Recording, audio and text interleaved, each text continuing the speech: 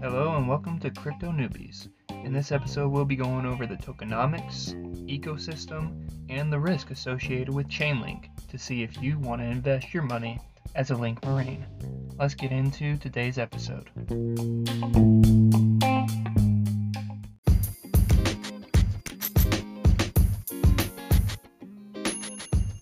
When talking about Chainlink, we have to talk about the tokenomics for the Link token demand.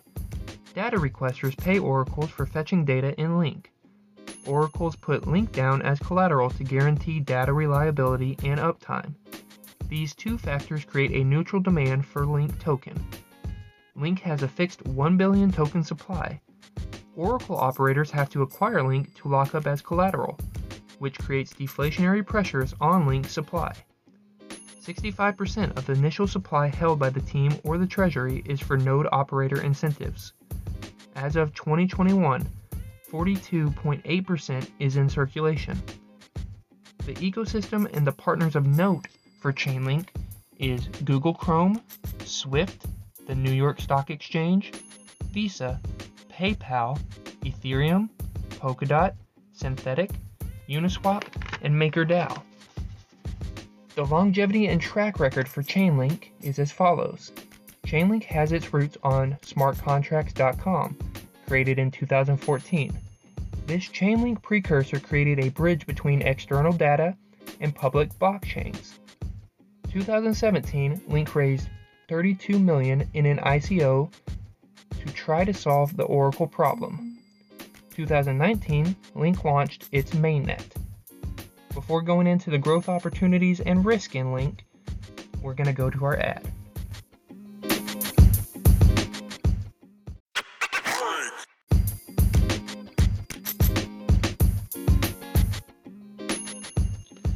Chainlink's growth opportunity is inherently tied to the growth of smart contracts and blockchain services. As more services are developed, they will increasingly rely on oracles for data feeds. Cross-chain opportunities that are non-Ethereum based protocols are increasingly building integrations with Chainlink to access its Oracle network. Some of these are Polkadot, Solana, and Binance Smart Chain. When looking at Chainlink, we also have to look at the risk. They are a centralized token distributor with team and treasury controlling a good majority of the coins. A misalignment between token investors, nodes, and user tokenomics. While good for investors, it punishes users by driving up costs to consume data. This means that if people hold their coin, it could run into a shortage. This token risks regulating Chainlink to a toll bridge status. It can be susceptible to competition from non-token Oracle services that's not only focused on data users, improving quality while reduce access costs for users.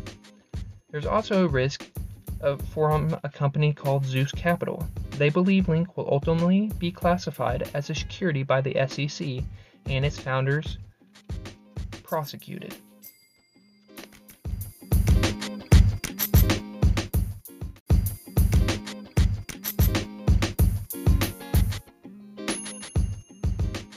In the closing statements, I wanted to give my price prediction for Chainlink. I believe that Chainlink can get up to $175 by the year end. This is because Chainlink closely follows Ethereum.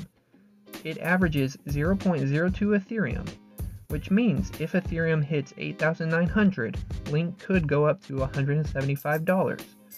But if Ethereum goes up to 17,000, which I think Ethereum will get to or surpass, Chainlink could be worth $325. If you listen to the episode on Wednesday, then you would know that at the time of recording, Chainlink was at $25. Chainlink is now at $32, so it's steadily moving into this bull run.